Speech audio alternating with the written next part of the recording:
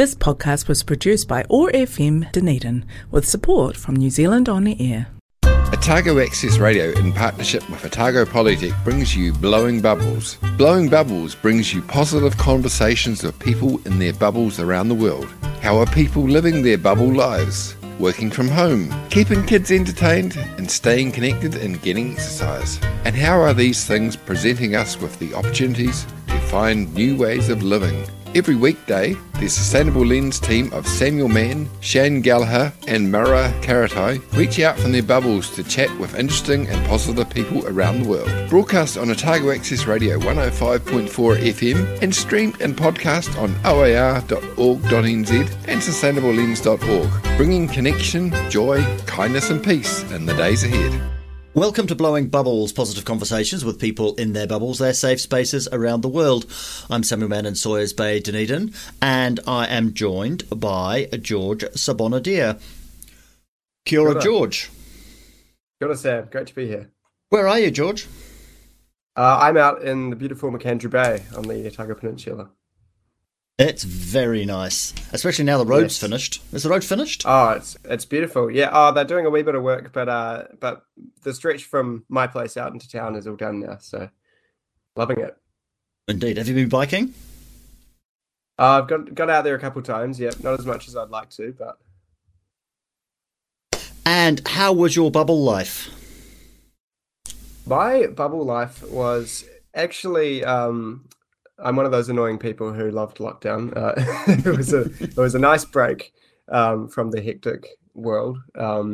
I was fortunate enough to be out here in the Bay over lockdown with the family. So there were 7 of us all cooped up in the house, but we managed to keep it together. So yeah, I think it was a welcome opportunity to, I suppose, sit back and reflect a little bit.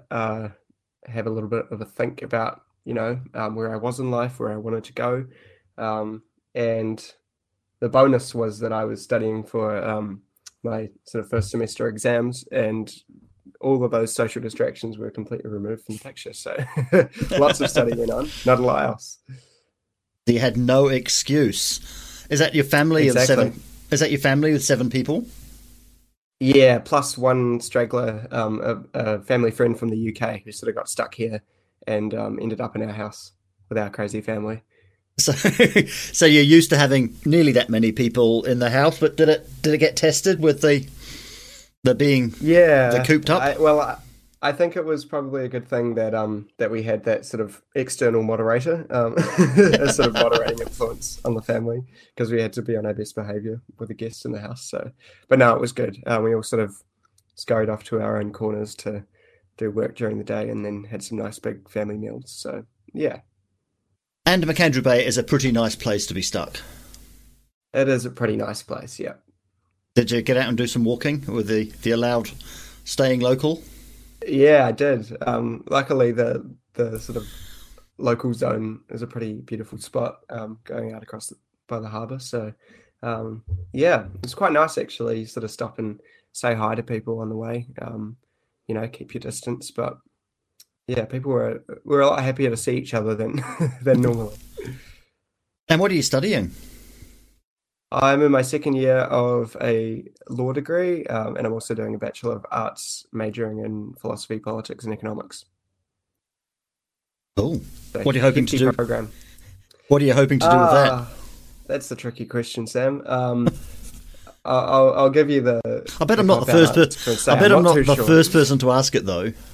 No, definitely not, and you won't be the last. I'd quite like to stay true to my sort of community-based roots and do something in the community sector, or, I suppose bridging the gap between government and the community sector. That's sort of my happy place. But at the moment, I'm just sort of enjoying the educational side of it and seeing where that takes me. So, yeah, who knows?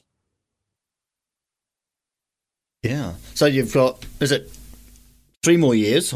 It's a double, is it? So it's more than that? Yeah, it'll be, 3 plus, we'll say. Are you enjoying it?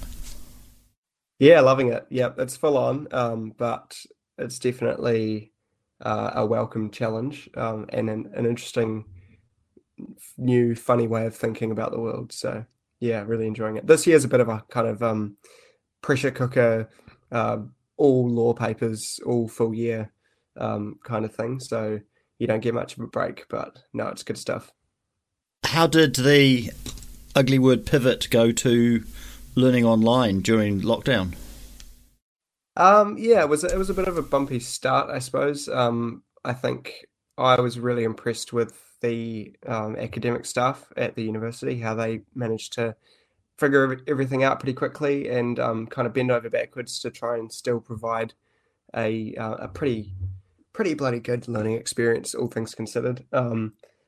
Yeah, I think the interesting thing was in one of my papers last year, I had an 8-person group project with 30% of our paper grade done all over Zoom, and I'd only met the other people in the group once in person, so that was quite a, I suppose, a unique experience of getting to know people and working together and producing a kind of final product, all in that sort of Zoom environment without the benefit of having known each other in advance. But it all worked out pretty well. So yeah. Do you think you learnt some skills in that exercise, that experience, that you might not have otherwise? Not just the technical aspects of Zoom, but perhaps the getting to know people when you can't just sort of sit around having that chat? Yeah, I think so. I mean, I've sort of read about this, particularly coming from the US, where obviously their experience of the whole kind of lockdown Zoom phenomena was a lot more intense than ours, and a lot more long lasting. But I definitely felt that you had to sort of adapt to different styles of mannerisms and the way that you speak, and I suppose even the way that you perceive yourself when you're communicating all through Zoom. And that's all sort of amplified when you're dealing with people that you don't know very well and are having to try and sort of stick to a schedule and make progress through that. So I think I wouldn't say that what I learnt was just, how to get along over Zoom, but I think actually learning something about people and about how I come across to others as well, especially in a kind of high pressure environment. It's always funny when you can see yourself as you're talking and interacting with people, and everything sort of comes under a bit of a microscope. Yeah. Interesting. It was interesting how much it fluctuated from the people playing with the silly hats to playing with the backgrounds to then saying, well, actually, maybe I need a trick so that I'm not sitting here looking at myself. Yeah, exactly. Moving the window so that you can't see yourself, so you're not just sitting there watching yourself talk.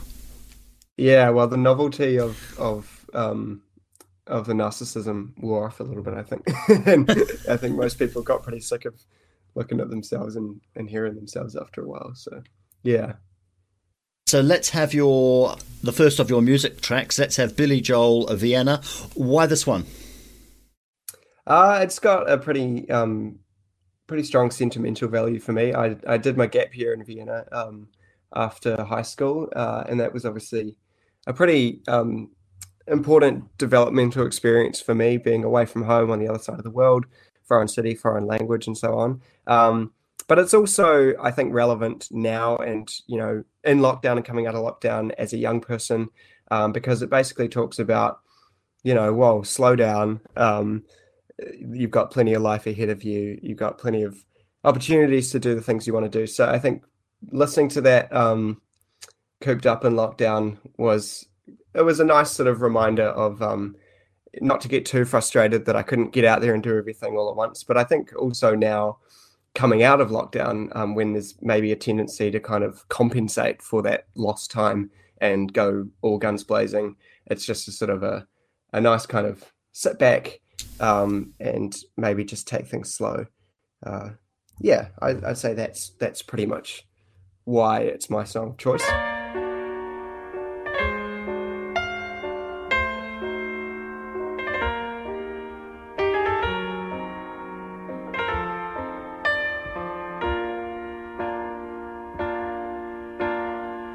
Slow down, you crazy child.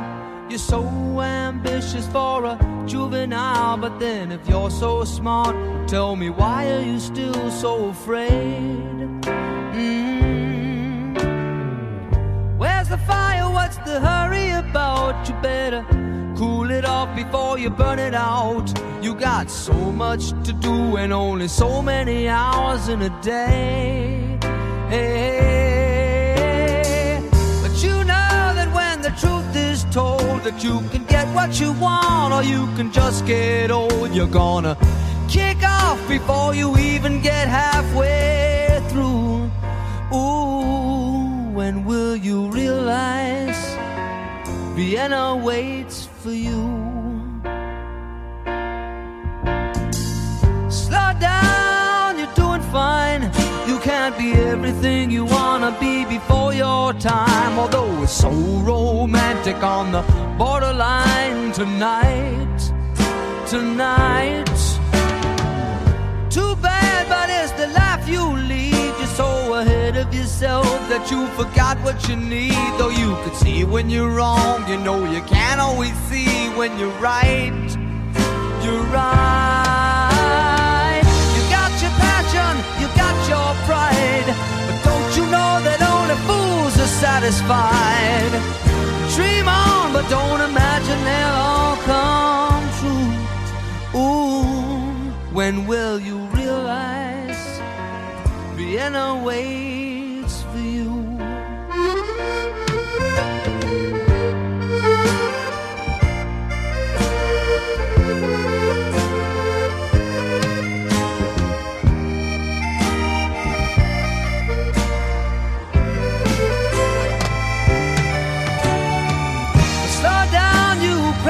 Child, and take the phone off the hook and disappear for a while. It's alright, you can't afford to lose a day or two. Ooh, when will you realize Vienna waits for you? And you know that when the truth is told, that you can get what you want or you can just get old. You're gonna kick off before you even get halfway through. Ooh, why don't you realize Vienna waits for you? When will you realize Vienna waits for you?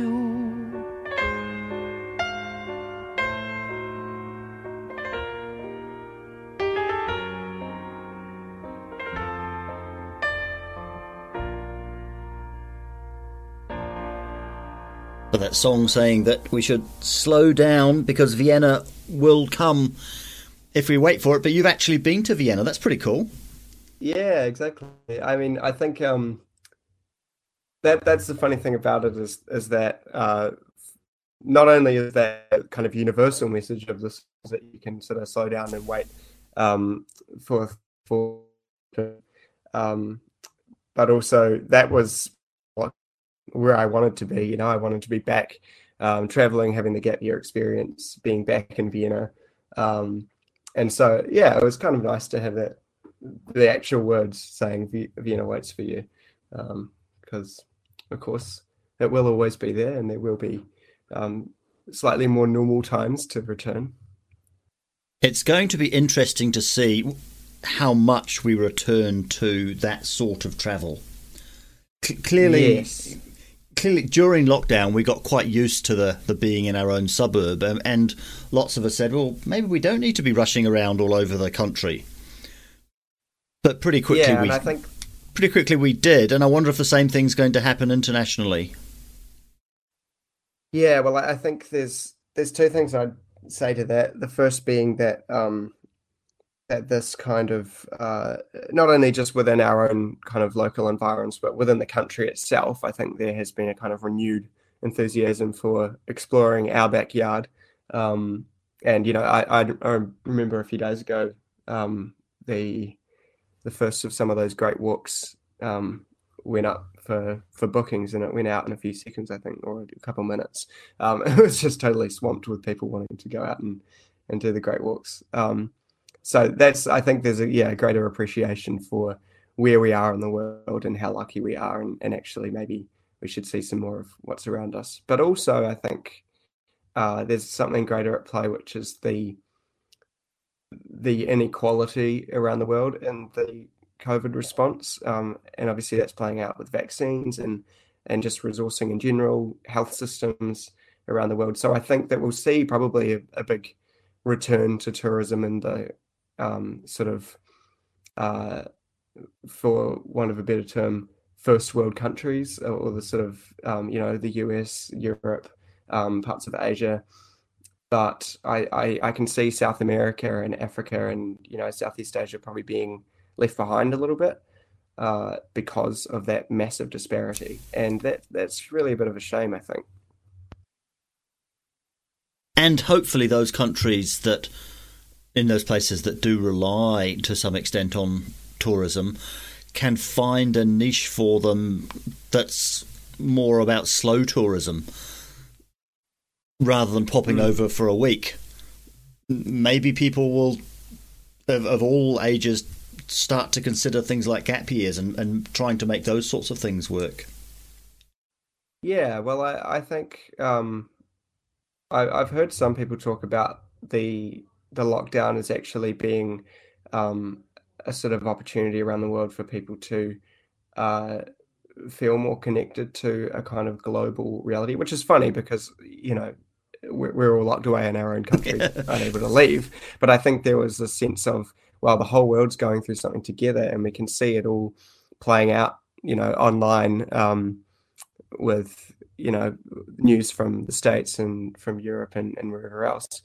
So I think maybe there will be a greater sense of, I don't know, young people in particular might want to go out and actually, as you say, spend some time in places rather than do the classic kind of rapid fire, a city a day kind of style of tourism. It's going to be interesting for your generation in a couple of years either side of you, because that's of course the ages at which people are travelling and are doing interesting things and making big life decisions, but those somewhat been put on hold. Yeah, absolutely. I mean, I got pretty lucky. I got back in January last year, so right before everything kind of fell to pieces, and I'm pretty happy now that I took the opportunity while I was there to do as much and see as much as I could, not knowing, of course, what was ahead. But yeah, I think my little brother has missed out on having an OE for the time being that he was planning to do. I know plenty of other people who were on their gap years while it happened and ended up, spending a lot of time inside, not meeting very many people and not experiencing much of the culture. So, yeah, but I have a sense that it will kind of all come out in the wash a bit. I think maybe people will be more inclined to, in a couple of years or something, take a gap in the middle of their tertiary education, or maybe after they graduate, take a bit of time to go and see the world before they jump into work. I don't know. I think I don't think that the kind of irresistible draw of the outside world will kind of lose its allure because of this. Yeah. If anything, it'll enhance it.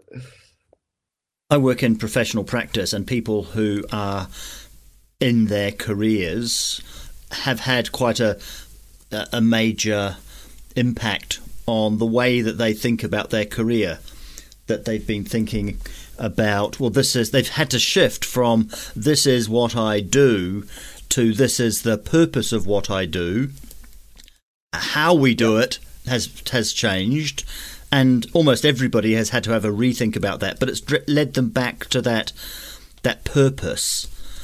Do you think that for younger people like yourself who haven't actually got to the workplace in that sense yet, do you think we're going to see something similar in terms of how people think about their careers? Yeah, I mean, I think it's hard to say because really there's simultaneously that I think there was that kind of that stop in your tracks, look around kind of effect of people who had been kind of, I guess, just kind of tripping their way through the career, every day goes by and you never really stop to think, where am I going with this, or what's the purpose behind it? And so I think, maybe that is the reason behind it. I mean, you'll know more about it than me, obviously, but I imagine that it was that opportunity to stop and look at the bigger picture that inspired that kind of purpose-based thought. But I think, on the other hand, for young people, the sort of rising economic pressures, part of which is obviously a result of the pandemic, kind of pushes in the other direction. It pushes towards, well, if you can get your hands on stable employment, then go for it. Doesn't matter what it is. And I've seen that kind of mad scramble from people. I interviewed for my first quote unquote real job in the last week of lockdown. And I do remember the kind of overwhelming sense of relief, because it felt like I just sort of landed something in the middle of, when it felt like the world was falling apart a bit, or when it felt like maybe there weren't that many opportunities out there. It's a sort of run to the supermarket, grab all the toilet paper effect, but in the job market, people reach for some bastion of security. And I think, those housing pressures and the student debt and, rising cost of living and stuff maybe is not giving a lot of young people the luxury to think about their purpose, as pessimistic as that may sound. So, that's a sort of, a different take on it. But I imagine those two things will butt against each other a little bit. So I know that you're working in community engagement. Do you think that the pandemic has had a positive impact on how engaged communities are? Yeah, 100%. I mean, I saw that sort of play out in real time with, working with the election last year. I think, first of all, there was a sense of, I really hate to say it, but the team of 5 million, where everybody sort of thought, all right, well, we're going through this now. We better stick together, or, we're not going to make it through. And so you saw some amazing community responses in terms of, people helping out sort of more vulnerable people with their shopping, and I guess just having a little bit more of a collective outlook on things, and more of a return to a sort of community focus, both from physically being locked into our communities and sort of forced to interact with those around us. It's like what I was saying about people suddenly being way more friendly on the street. But it's also that kind of national, sense of community that emerged out of it. So, but I mean, in my work, it was also, I think, driven a bit by panic. People felt like they didn't know what was happening. They didn't know if they were safe. And so having a community that you can identify with in this suddenly strange and scary world, I think, is quite a comforting feeling. So, yeah, I think we saw community strengthen in a lot of ways through that. Do you think we might see a bit of a rebound from that? I know several people who have pretty much turned off the news, haven't engaged with the news for several months because they were so engaged during the scary bits of the pandemic, and so engaged with watching Ashley and Jacinda's show at 1:00. But now it's like, I don't want to know. I just want to get on with my work, or I just want to get on with my life. Yeah, so I think that it was quite a kind of exhausting media environment, and I think that much fear and that much uncertainty obviously drains people's emotional energy. And I think that, there's a bit of a rebound to, I suppose, willful ignorance about what's happening in the world. And I've definitely felt that. I mean, my other job, I work in media, and I do reports for Australian media, and so I'm obviously getting all of their COVID stuff, which is still going on a bit more intensely than it is over here. And even that sort of exhausts me, looking at that every day and taking in so much information. But, I don't think that that's actually especially new to COVID. It might have been a more kind of condensed and potent example of it. But I think that the information age and particularly my generation sort of growing up surrounded by technology, surrounded by information, spending hours a day looking at screens and taking stuff in, even when we don't realize it, is emotionally exhausting, and has an effect on people's mental health. So I welcome this kind of move towards switching off a bit, relaxing a little bit into the real world, quote unquote. I'm not a Luddite by any measure, but I think that everything in moderation, and yeah, I think that when we're seeing now kind of the result of a sort of a decade or more of this sort of spiral into constant information, constant connection, 24-hour news cycle being sort of fired at you, along with social media and everybody's opinion on everything as well. Yeah. I wonder if the claims of fake news and the American president gave everybody such a scare of that overload that now we've come back to a sensible place. Maybe so. I mean, from my perspective, I think that the kind of fake news scare was perhaps blown out of proportion in the response from, conventional media. I think in terms of it was a defensive move from mainstream media, if you will, because obviously Trump's attacks on fake news were an attempt to discredit actual journalism. But I think that the kind of counter to that was pointing out all this actual fake news, these conspiracy theories and these wild kind of allegations that were just completely unfounded, things like the American election being rigged and so on. But I think actually that side of things was perhaps an exaggeration, I think. I mean, having gone out there particularly in New Zealand, as an election worker and dealing with people in the community, you get a few people obviously who've drunk the Kool-Aid a bit, or they have some kind of wild conspiracy theories in mind. But the vast majority of people believe in the media. They believe in the integrity of journalism.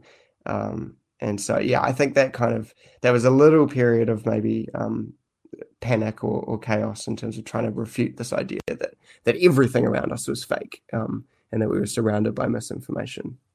When in reality, I think the media actually stood pretty strong through the pandemic and through the elections and through the Trump era. I think we saw some amazing journalism, and actually, the extent to which the public relied on the media as a source of truth and I suppose feeling in the loop and connected with other people is a testament to that, to the fact that no, we haven't lost journalism, we haven't lost truth. This is not a post-truth society. Yeah, I don't mean to entirely downplay. I do think that there's a bit of a slight overreaction to that. Bubble Sprite of the Forest of Orokonui, Dunedin's favourite goddess, Tahu Mackenzie. Kia ora koutou, ngā mihi aroha nui kia koutou koutou. I hope you're all having the best day, beautiful superstars in your beloved universes. I really hope wherever you are, whatever's happening around you, this journey that we're all on together is proving to be very rewarding, very sustained and illuminating for you each day, who you are. The triumph of nature's perfect, unique and here better. Thank you. Now, I know that for us all, we have been through a very challenging time. And obviously for us here in Aotearoa, New Zealand, we are in a state of unparalleled freedom. We can look about all these things. But I personally feel that we are still in a state of deep recovery. We're still bearing the stress and the physiological strain of this global pandemic. And for many of us, including myself, we have loved ones all over the world. And for us as a species, and indeed as a living being, all life matters to us, all life connected to us. We are co-evolving with all life. So of course, feeling that our relations, our loved ones, our whānau are at risk is very stressful for us all. So I really hope for you, you're finding ways, it's time to relieve some of that stress and give yourself kindness and compassion, and show kindness and compassion to those around you. I know that when we are able to take a wee step back and see the big picture, of course what we can see is that as a species we love complexity and we love symbolism, we love metaphor. And of course more and more as we co-evolve with all life, and we're presented with new metaphor, new symbolism, new ways of understanding who we are and what we can do. Of course, I'm so lucky to work at Orokonui Eco Sanctuary, my heart's home workplace. And this weekend we had a wonderful event, which I look forward to, every few years, which is a wonderful lichen foray. So of course we were venturing out into the forest, and it was a beautiful day, and we were meeting and greeting all of these symbiotic life forms, these fungi and these algae that have co-evolved to live together and support one another. The algae, the single-cell plants, photosynthesizing and feeding the fungi, and the fungi providing a beautiful framework for the photobiome, the algae to live within. And there are many different forms, of course, of lichen. There's the crustose lichen, which we often see, and we'll think it's a coloration effect on a rock or a tree or the pavement, or any surface really, particularly smooth surfaces of crustose lichen loves. And I loved hearing about today that, particularly in Ōtepoti Dunedin, where we are a volcanic crater, the crustose lichen will take on the volcanic iron, so we'll have a lovely orange appearance. And then foliose lichen, so looking like it has ripples and waves and leaves, and it's so beautiful. And it will send down these fungal hi-fi, these tendrils that will even go into rock. And there were some beautiful photographs shown of the layers of rock into which these fungal tendrils can descend. And then my favourite, which is Fruticose lichen, which has this amazing diversity of shapes and forms, but really is like outstretched hands, like pixie goblets. These beautiful, beautiful shapes and designs, which mean that when the rain falls, the babies are splashed out, the spores are splashed out to grow somewhere new. So it was a really wonderful celebration of our living world for me, and I just was so enriched by it. So I really hope for you, whatever's happening around you, particularly, of course, in the living world of which we're all a part, I hope that you're finding experiences which are nourishing your spirit, your wairoa, your mauri, your life force, and I hope that these experiences are drawing forth the best aspects of you, that are helping to strengthen and support you as you move through the everyday in this new world that we're all journeying in together. And I look forward to talking to you again soon. Thank you. Ka kite. You're listening to Blowing Bubbles. We're talking with George Sabonadea. George, we've seen lots of changes in society over the past year or so. What do you think is going to stick? And more importantly, perhaps, what do you hope will stick?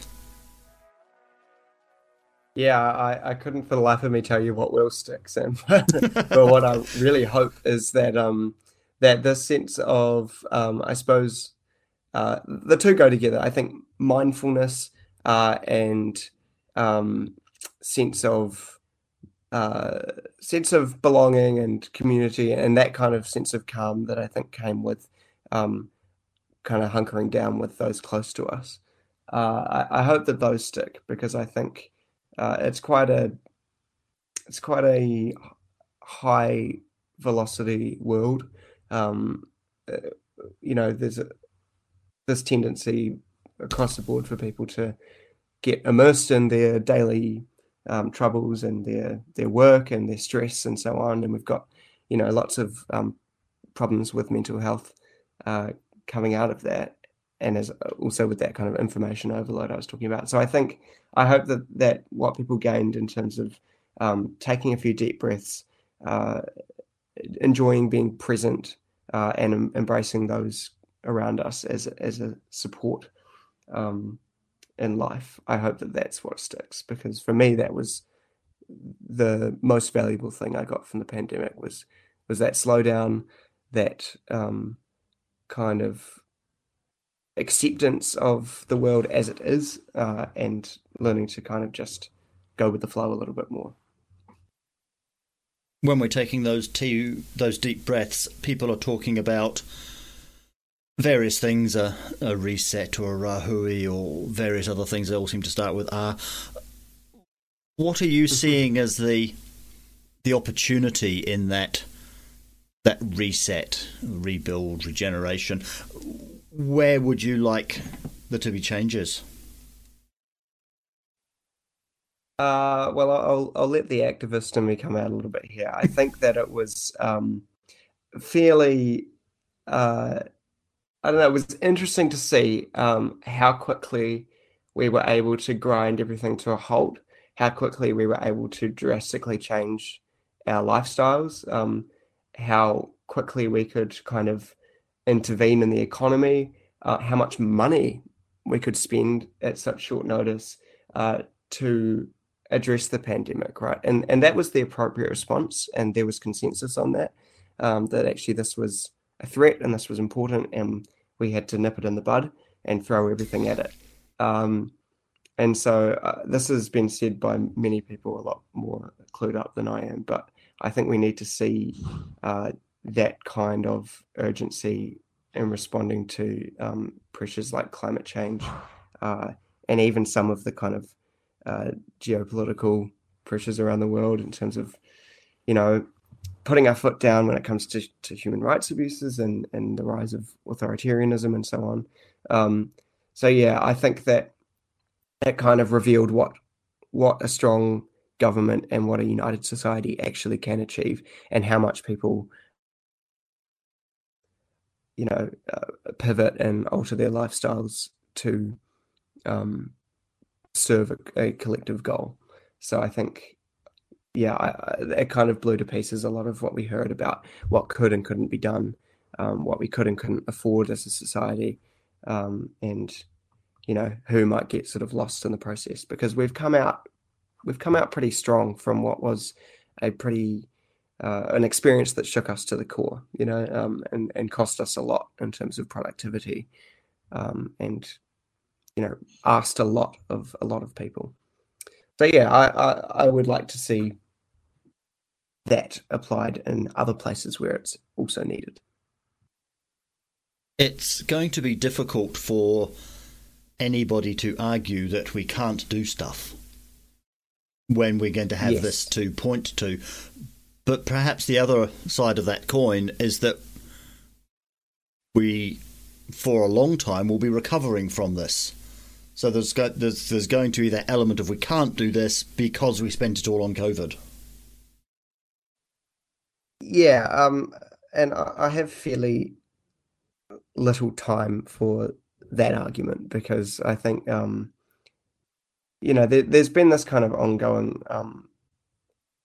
it's this fear about the debt that we go into, or the debt that's incurred in recovering from disasters and so on, has been, I think, used as a scapegoat plenty of times, and we've seen that actually there's not a hell of a lot of substance to that argument. I think there was, I forget his name, but a prominent American economist who talked about the kind of hysteria after the Second World War in the United States about how much debt was incurred there, and how generations of Americans and their grandchildren's grandchildren would be paying off the debt and would be crippled by it and so on. And after about a decade, you sort of stopped hearing about it, and we kind of go, well, what happened to that now? So, I'm not saying obviously that we can sort of just throw money around like there's no tomorrow, and let inflation run rampant. But I think that, there is scope, I think, for a return to a fiscal policy which actually sees government as quite an important actor when it comes to, chipping in to not only support people, but actually to stimulate the economy and stop everything going pear-shaped when when nobody else sort of feels confident enough to stump up the money. So I don't know. I don't think that there's nothing to that argument that, you know, we've spent a lot of money already and we need to do the work to recover from that. But I think given a problem like climate change, for example, which has been around, which we've known about for a long time and which is not going away in terms of being a threat, I think that's only an excuse up to a point. Let's squeeze in the second of your music choices. Let's have Beatenberg, Ithaca. Why this one?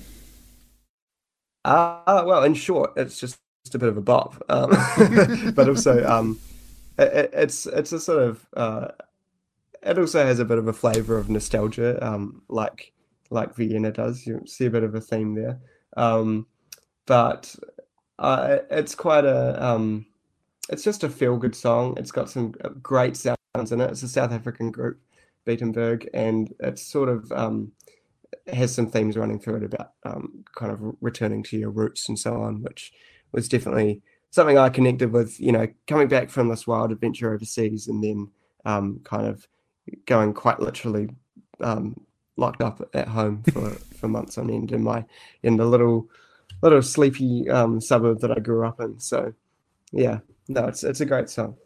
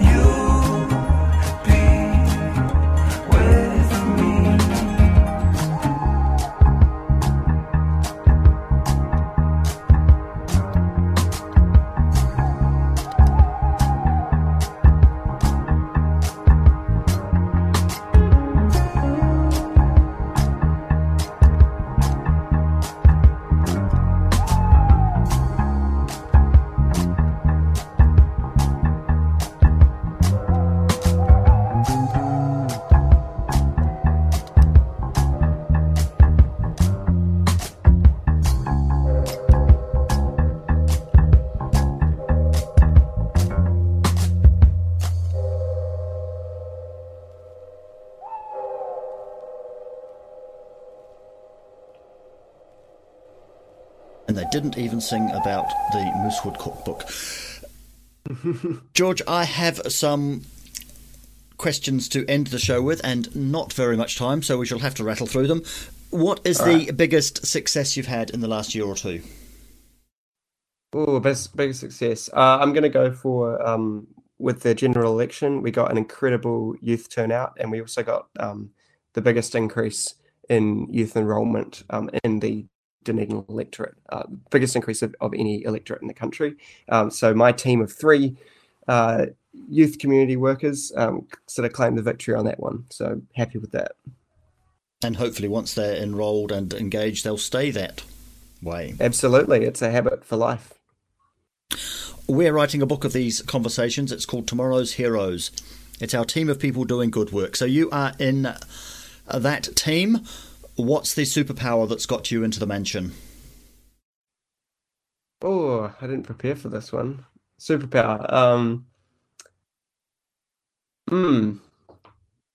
I hesitate to claim any superpowers, Sam. I think I have just had the benefit of being immersed in a really vibrant community. So I suppose my superpower would just be slightly cheesy, being a community hero. You said you let the activist come out of you sometimes. Do you consider yourself to be an activist? Well, I think we're all activists deep down, aren't we?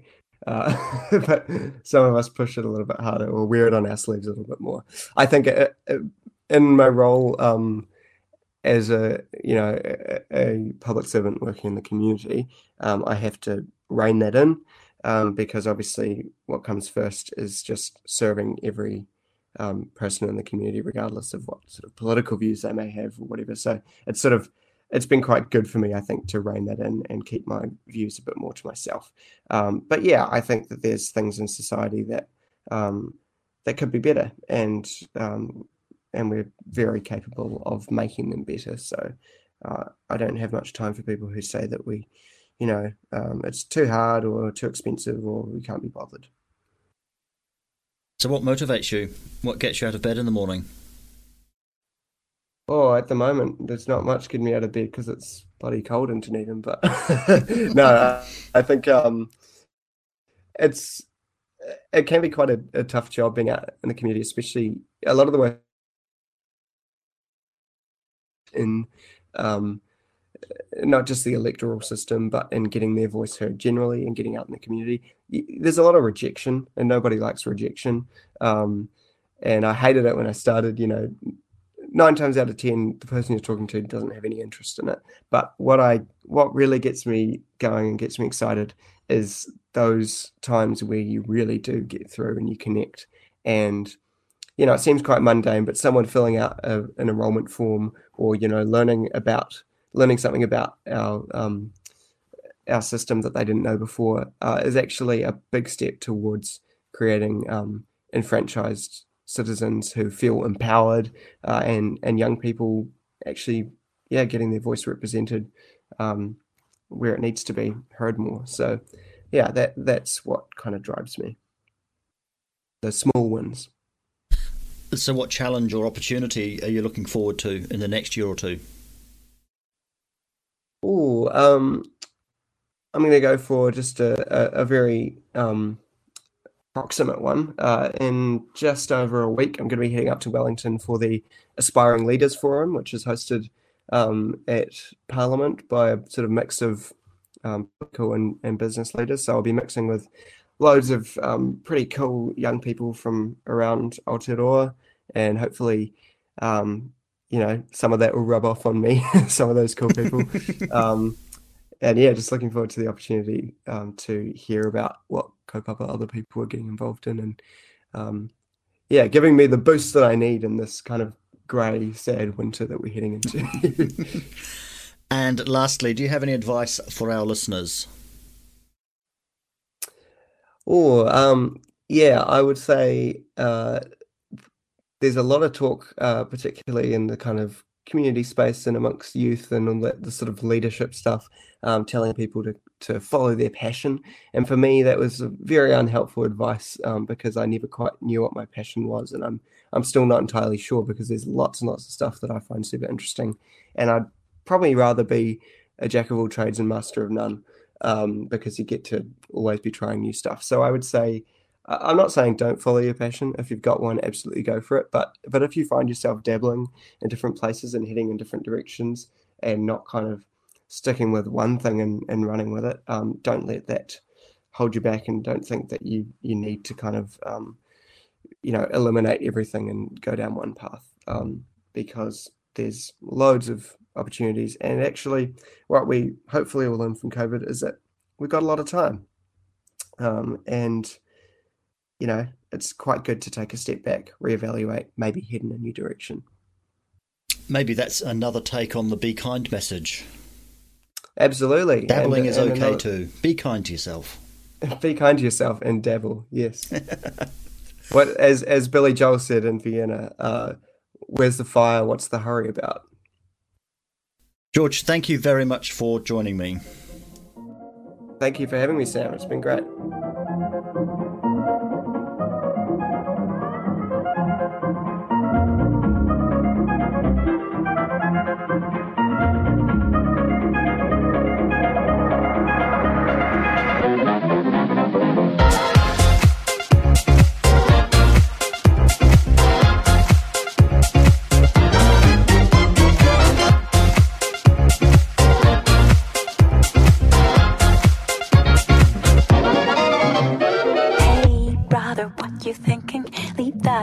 Spinning, you feel the rhythm going.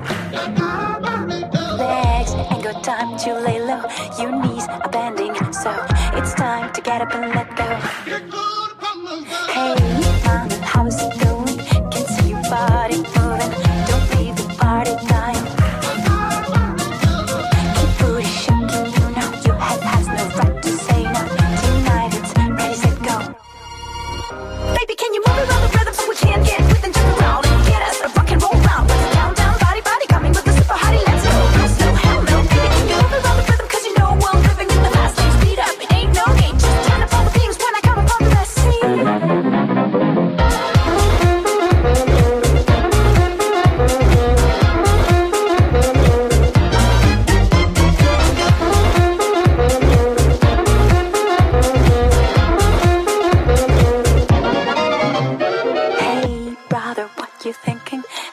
Sound is ringing, they don't know what they're missing.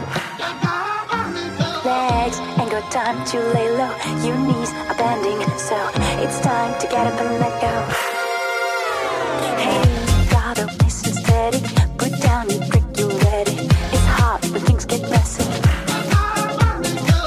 Keep booty shaking, you know your head has no right to say no. Tonight it's ready, set, go.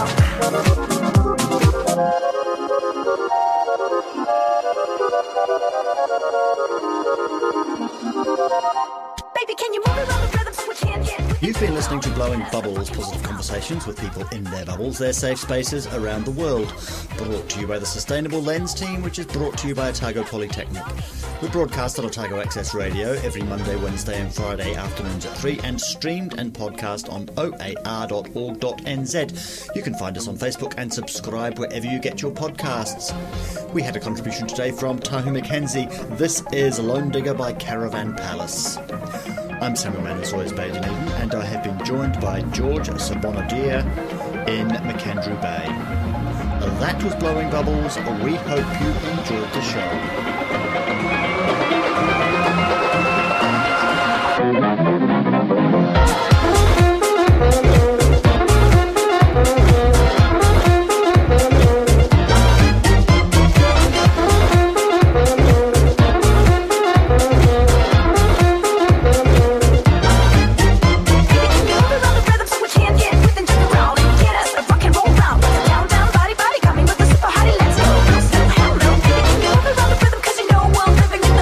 Speed up.